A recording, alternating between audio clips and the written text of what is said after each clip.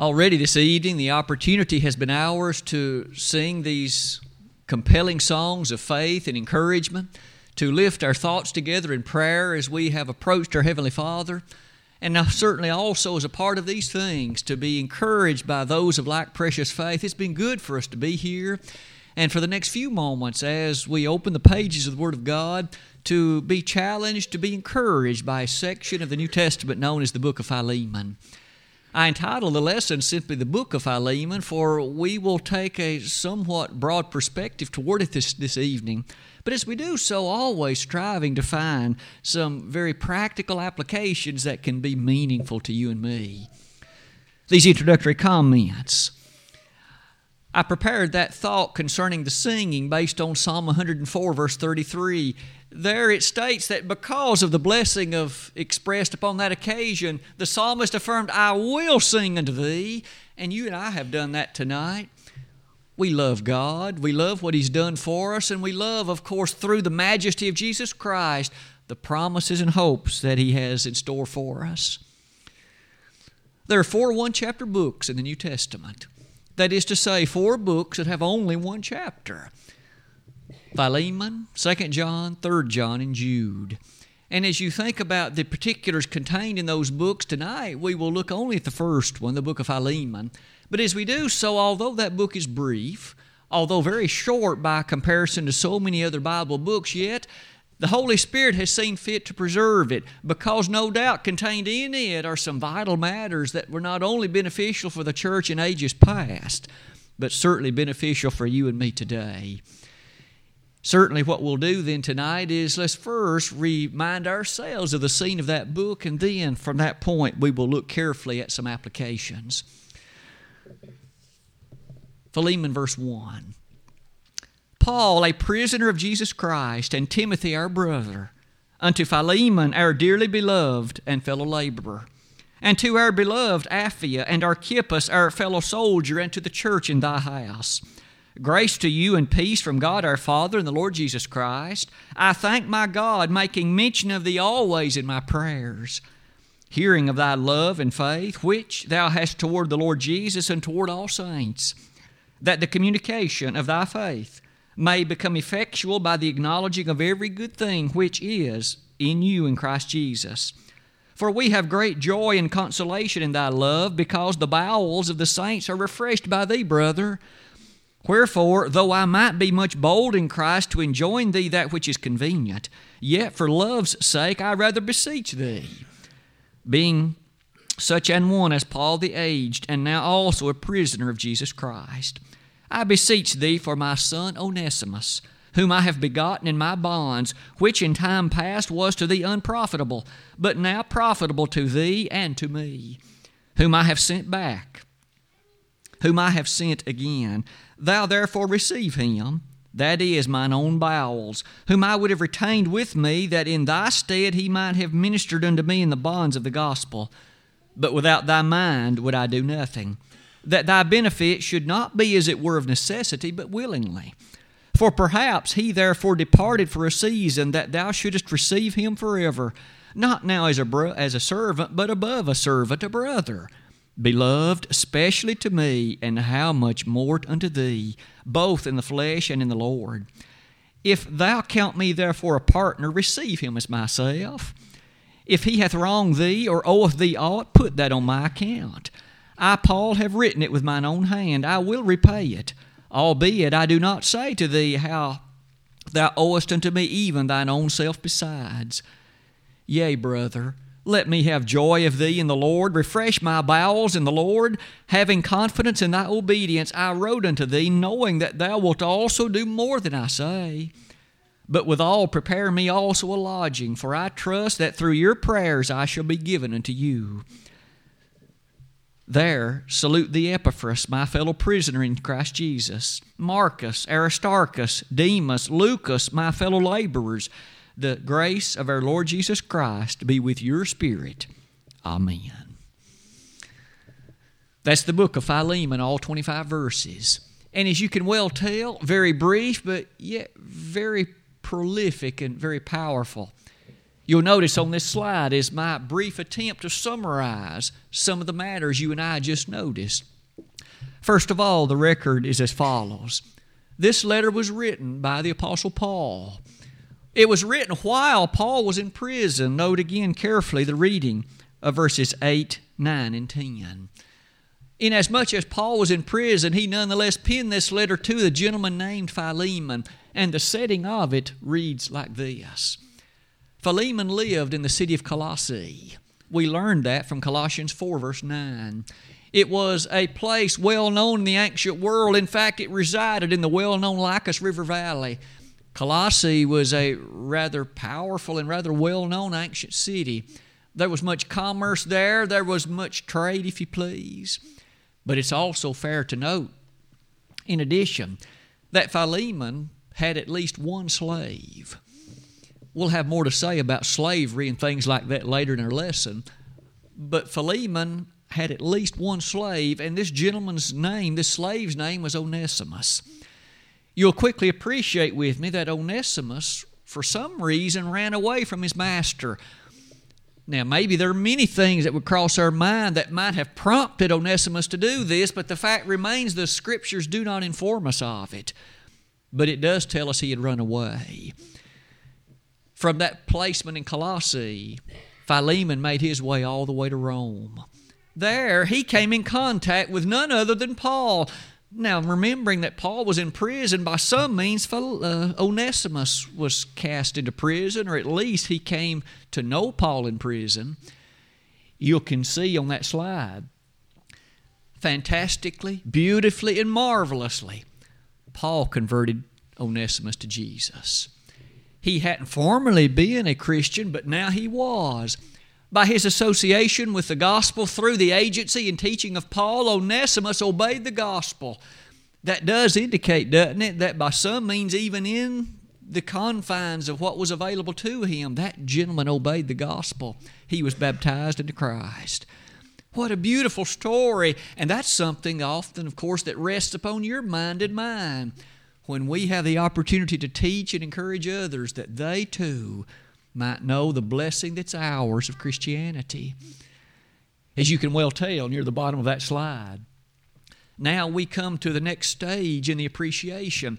After being converted, there were some decisions to be made. What was now the placement or the position in which Onesimus was to remain? Paul says he could be very profitable to me. After all, Paul was confined, it seems, in prison, and Onesimus apparently had more freedom. He could have been a powerful servant to Paul, assisting him in the matter of carrying out the message of evangelism. But there was a higher order here.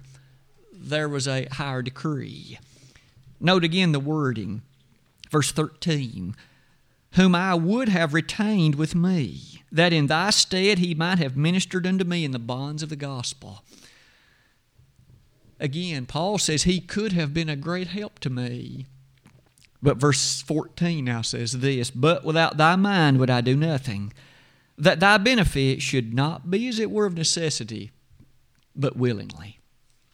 As you and I close that slide then, we notice that the saga continues throughout the remainder of this book because under the urgency of the thing that was right, not what was more convenient to himself, Paul sent Onesimus back to Philemon, sent this slave back to the man that was his master. As he did that, he sent him along with Tychicus. We notice that again in Colossians 4, verses 8 and following. But as you arrive at verses 15 and following, it brings us to this next set of observations. As Onesimus was sent back to Philemon, have you ever wondered what crossed Onesimus' mind? How would Philemon receive him back? After all, I ran away from him. Will he place a great deal of grievous punishment upon me? Will he burden me such that my life becomes a misery in so many ways? Nonetheless, Onesimus went back. Doesn't that indicate what a change the gospel does?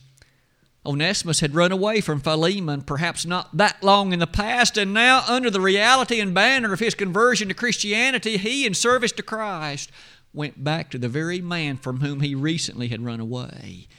Isn't that amazing? the change that's wrought in the mind and heart of an individual when Jesus Christ fills it? Let's proceed on to notice this.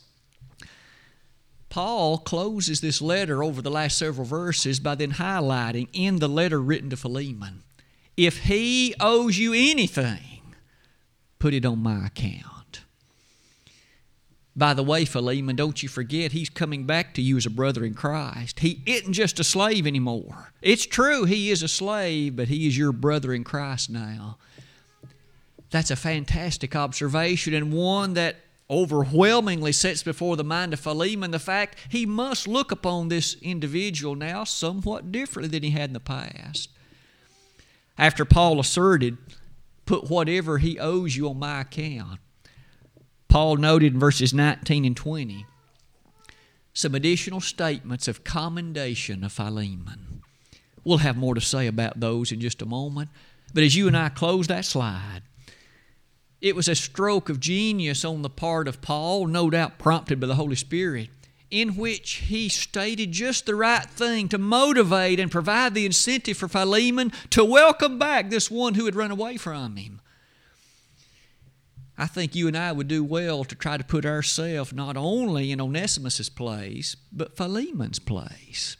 If your slave had run away from you and now for some period of time you've lost out on the work he could have done for you, you've lost out on the wages he might have supplied to you and your family, would you receive him back with anger, with wrath, with a disposition toward hatred or wrath? Paul said, don't do that, Philemon. You welcome him back as a brother in Christ. He is now profitable to you, but he wasn't before. It is with that in mind, let's close the book in verses 21 and 22. Having confidence in thy obedience, I wrote unto thee, knowing that you will do more than I say. May I suggest to you that that's a wonderful consideration, and with it, we'll develop it more in just a moment. The final salutations close the book. Let's make some observations and extract some lessons that could be of benefit to you as well as to me. In thinking about this record of the book of Philemon, lesson number 1. Did you notice throughout our reading of it that there was an extraordinarily high estimation of the brethren? I tried to single out that particular reference, and I would ask you to note it with me again, beginning in verse 1. Timothy, our brother. Verse 1, Philemon, our dearly beloved and fellow laborer. Verse 2, Apphia, our beloved. Archippus, our fellow soldier. In regard to Philemon, the church in your house, one gains the feeling that the brethren were exceedingly special to Paul, and he wished to commend them and encourage them on their way and walk through life. Paul knew very well, after all, he was in prison, that the forces against good can often appear so strong, and they can appear to sometimes be nearly overwhelming. We see evil abounding all around us. Individuals that make poor choices, many make even sinful choices. And yet, in the midst of that kind of world, we wish good to prevail. We want the cross of Christ to, in fact, reign supreme. And often the forces seem so strong against it. Paul was so thankful for his brethren. Here, Paul was in prison, and yet he wrote a letter to Philemon, a man living many hundreds of miles away, in very different circumstances, enjoying the characteristic of freedom, and yet Paul admonished him to understand the blessing of the brethren. We here at the Pippin Church also, of course, understand the brethren, and how often the New Testament encourages us to be mindful of them and to pray for them. You did notice here again in the wording of verse number 4, I thank my God, making mention of thee always in my prayers. Here again was a man named Paul who remembered Philemon in prayer. He remembered these other individuals apparently whom he had named. What about you and I? As we a moment ago, we prayed for a congregation. We prayed together for the steadfastness and strength of it, as we often do. Let us always be mindful of praying for ourselves, of course, and for our brethren, that in strength and in fortitude we might stay the course of faithfulness and not be sidetracked by following the things that are evil. Those forces that led Paul to say this are those which I would invite you to notice. That mention of thanksgiving and prayer, Paul was genuinely thankful for his brethren. May you and I be thankful for our brethren. After all, we are described as those who have citizenship in heaven, Philippians 3 verse 20, as those who are admonished by way of the love of the brethren, 2 Peter 1 verse 6. Isn't it also true that we are those who enjoy a like precious faith, 2 Peter 1 verse 1? Aren't you sometimes amazed to reflect upon the smallness that sometimes has been characteristic of those who have chosen to be faithful to the Lord? Whether it was in the days of the 2 spies versus the 10, whether it was in the days mentioned, of course, in Genesis chapter 19, whether it was in the days that we find even in the characteristic days of Jesus, you and I are members of a selected few. The majority have not been faithful to God, and yea, we are told by the promise of the Master that such will not be true. May you and I be thankful for those few, the remnant, if you please, who love the Lord more than anything else and who are determined above all obstacles to be faithful to Him. No wonder Paul was thankful for those brethren. They so often had refreshed him in ways we're about to see. But with that in mind, let's look at the observation that Philemon was well aware too of the precious prize of the brethren for the church assembled in his house. That, of course, was long before the days when there were church buildings. The New Testament makes no record explicitly of a dedicated building that was built by the church, but rather the church met in places like individuals' houses, by side rivers. It met in various and sundry other places already constructed. And yet Philemon was honored to have the church assembling in his house. Paul made note of that, of course, in verse number 2. But with all of that, it prepares us for the second lesson. At the bottom of that slide, could I call to your attention the wording of verse 5? Philemon, verse 5. Hearing of thy love and faith, which thou hast toward the Lord Jesus, and toward all saints, that the communication of thy faith may become effectual by the acknowledging of every good thing which is in you in Christ Jesus. Now, maybe the wording of that, at least in the King James translation, seems a bit difficult, or at least not as easy to understand as we might prefer. Let's try to unpack some of it. It begins in verse 5 like this. Paul had heard about the love and the faith of Philemon. Whatever Philemon had been doing in his work for Christianity and in light of his devotion for the Lord is something of which Paul was well aware. It hadn't been done in secret. It hadn't been done in such a way that no one knew it. Philemon's Christianity was known to Paul and in fact appears to have been known by many others. We might pause at that point to ask of ourselves an examining question. How about my faith and yours? Does anybody else know about it? Or is it closeted in the recesses of my own mind and no one else's? Do others see by virtue of the choices you and I make, the decisions in life that we make, are they well aware of the fact that he or she is servant to a different master than me? He or she doesn't talk like I do. They don't go where I go. And every Sunday and Wednesday, they're found somewhere that I'm not. Now, among other things, you and I can add a whole host of other particulars to the possibilities, but the fact remains Philemon's faith and love were well testified to Paul. He knew of them. But did you notice the remainder of the statement? Which thou hast toward the Lord Jesus and toward all saints. That which Philemon was doing was a very beneficial and encouraging thing specifically to the saints. In fact, did you notice how verse 7 and 8 explains it? For we have great joy and consolation in thy love because the bowels of the saints are refreshed by thee, brother. That leads to another examining question, doesn't it? Do you and I refresh the saints? Are others encouraged and benefited and edified on their walk in faith by something that I might have done or said, or that which I say or do? Or is my influence more negative? Isn't it impressive that Philemon's influence was very positive? It wasn't even neutral. The saints were refreshed by him. I like that wording, don't you? That word refresh means to buoy up or to re-energize. It means to solidify and strength. And Philemon had done some wonderful things in that which he had done in his service for Christ. Does that describe you and me? May we be honest with ourselves in that regard. Does that describe me? Do I just refresh the saints? Do you refresh the saints in that which you do in service to Jesus? Paul commended Philemon for doing that, and of course, by virtue of the Holy Spirit, that serves as a testimony and encouragement to you and to me today. This refreshment, you'll notice, is mentioned later in the book again. Notice verse number 20, please.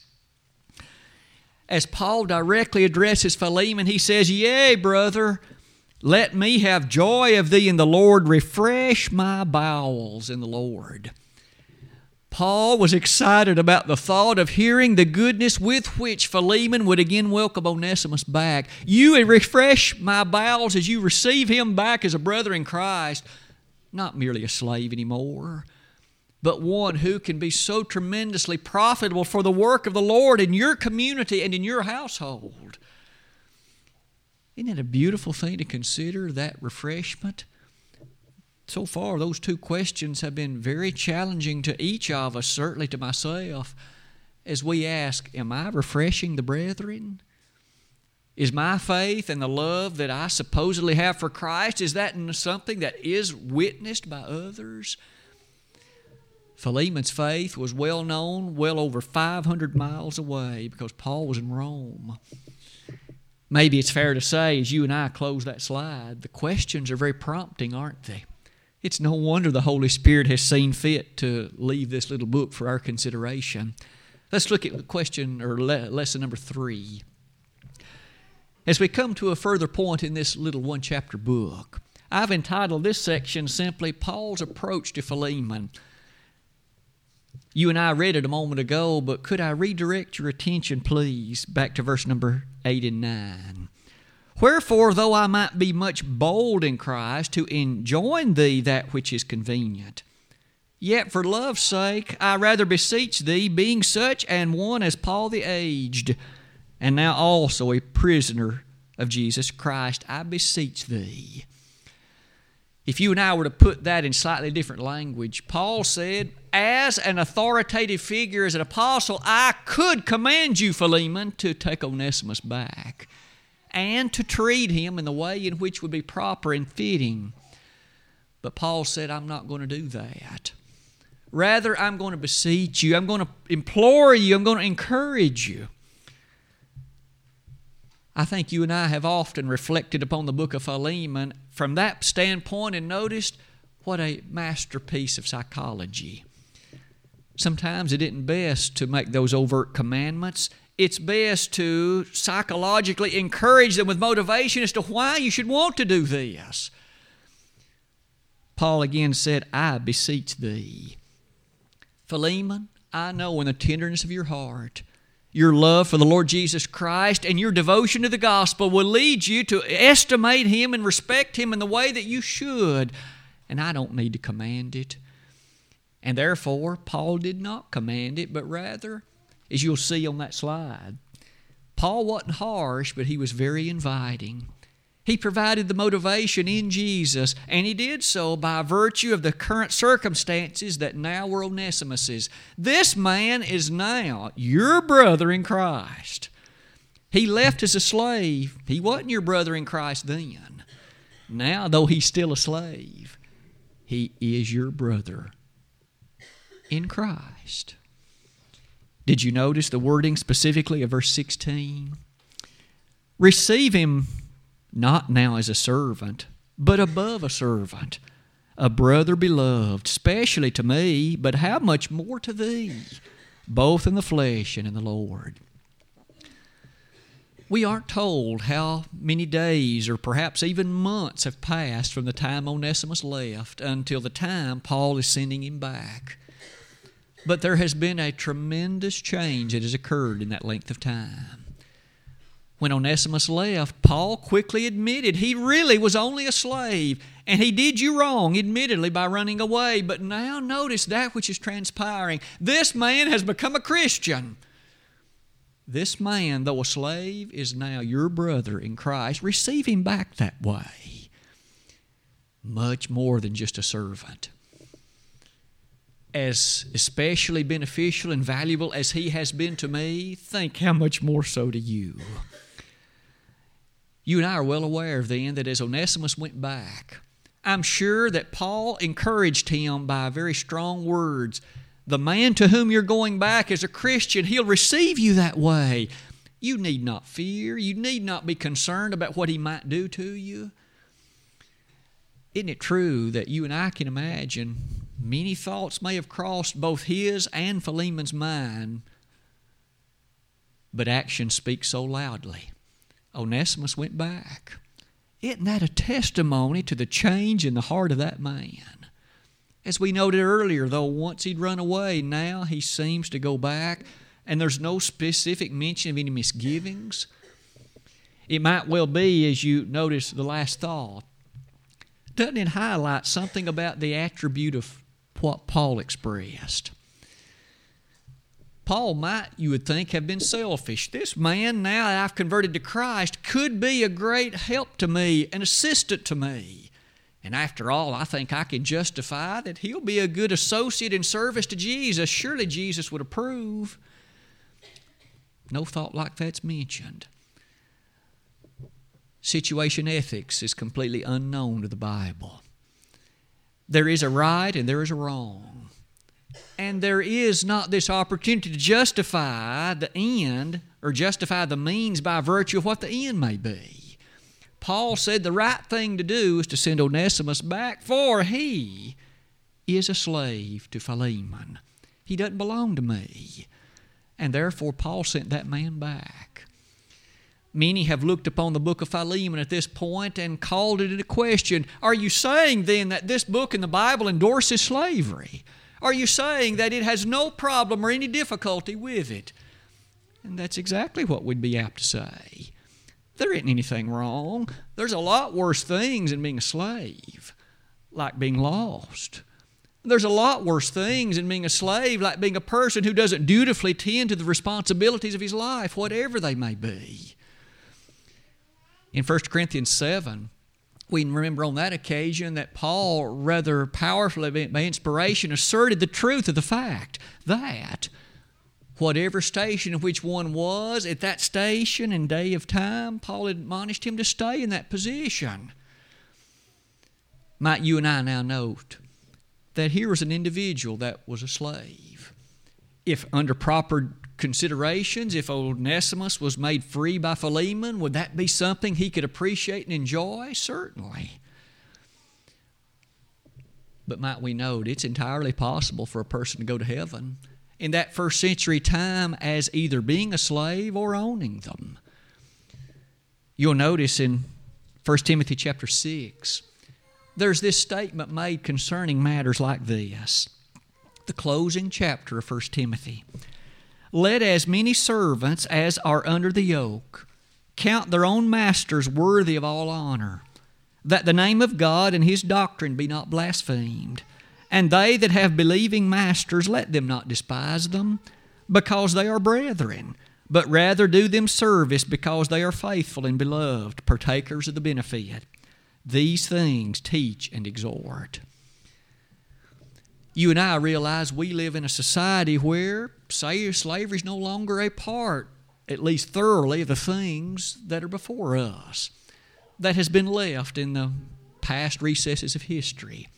Our Civil War, you may remember, was fought at least in part with that as an issue underlying it.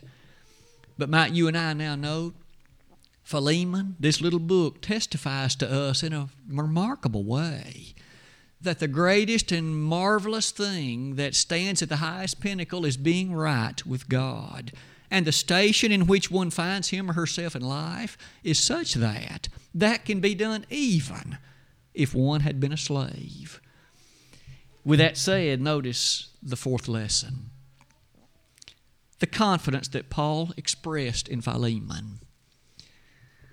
Those who study psychology often are quick to tell us that sometimes one of the most effective approaches is to instill within the listener, the one whom you wish to change, the reality of not only past good choices the person has made, but the confidence that you feel sure that will continue in the future. Notice how that happened here. Again, closing verses of Philemon. Having confidence, verse 21, in thy obedience. Philemon, I have the utmost confidence that you will make the proper choice as a Christian, that you will make the proper direction in light of your new relationship with this man Onesimus. Not only that, verse 21, knowing that thou wilt do more than I say. That has always been such an excitement to me personally to consider that as Paul addressed Philemon, I could have commanded you to do this, but I didn't. But I have the utmost assurance that you will even go beyond that which I have encouraged. Sometimes you and I as parents would use that effectively as we encourage our children, as we express confidence in them, assurance that they will make the right choice. Paul said, I know, I have constant confidence that you'll do more even than I have requested. Notice that Paul had stated, if he owes you anything, put it on my account. Do you suspect that Paul received a bill from Philemon?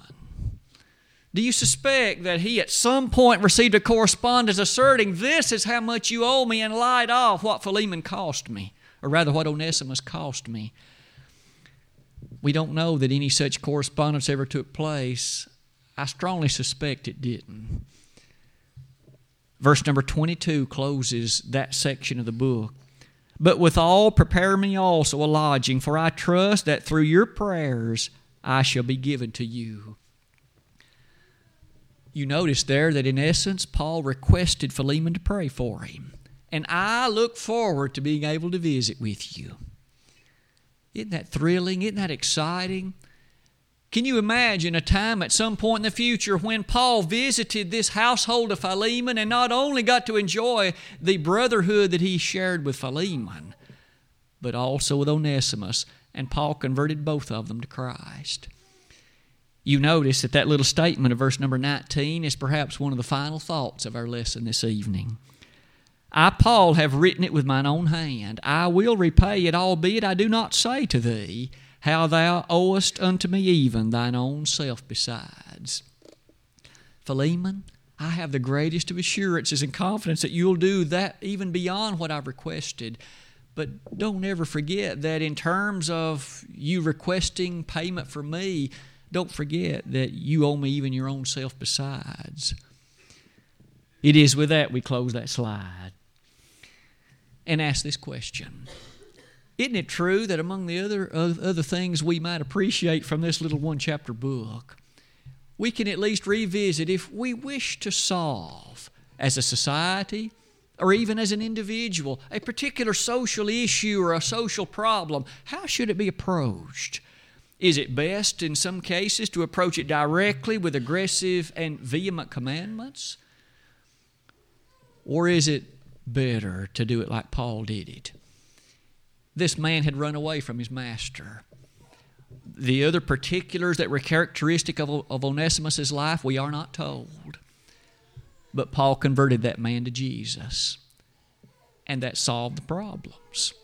He now had a mindset, and Paul admonished Philemon the same way, to now appreciate that that new relationship would solve whatever those issues had been. You receive him back as a brother. May I submit to you that Jesus Christ our Lord has the answers to the ills of society, and conversion to Christ will solve the issues. Following of His way and adopting the methodologies of New Testament Christianity. Islam won't solve the problems. The other kinds of matters that the mind of man has set forth, that won't solve the issues. But Jesus does have the answers. Even in a circumstance touching what appeared to be a very divisive situation, notice how well it was put to rest and how thoroughly it was put behind them. As you and I close that slide, it's a sweet thing to note the intercessory role that Paul played. Here was one who converted them to Christ and then sought to make peace between them. The Bible encourages you and I along that way as well, doesn't it? Blessed are the peacemakers, for they shall be called the children of God, Matthew 5, verse 9. To close that brings us to the final slide of our lesson tonight, a slide of conclusion. We've studied, at least in a renewed way, this little book of Philemon. It's a masterpiece, showing us so many ways in which we can appreciate the love of the brethren, how special they truly are, the understanding that comes with love and faith, and how they are to be expressed and witnessed by those about us. We furthermore have even noticed that Paul's approach was so genuine and so appropriate. And finally, we saw very interestingly about the confidence that Paul expressed even in Philemon. As you and I use these teachings for our own benefit and service to Christ, perhaps we could begin then by asking, have you and I been converted to Christ? Onesimus and Philemon both were, and that provided a foundation for future work in the way that was good. If you aren't a Christian tonight, things are never going to be right in your life until you relinquish your life to the one who can properly deal with it and who can direct it in the way it ought to go. We can't direct our own path, not successfully, Jeremiah 10:23. If there would be someone in the audience in that condition, in that position, why not come tonight to the one who died for you? As you do that, He will forgive those sins. He will put you in a position of rightness, your name in the book of life. You'll be in a position to walk faithfully through this life.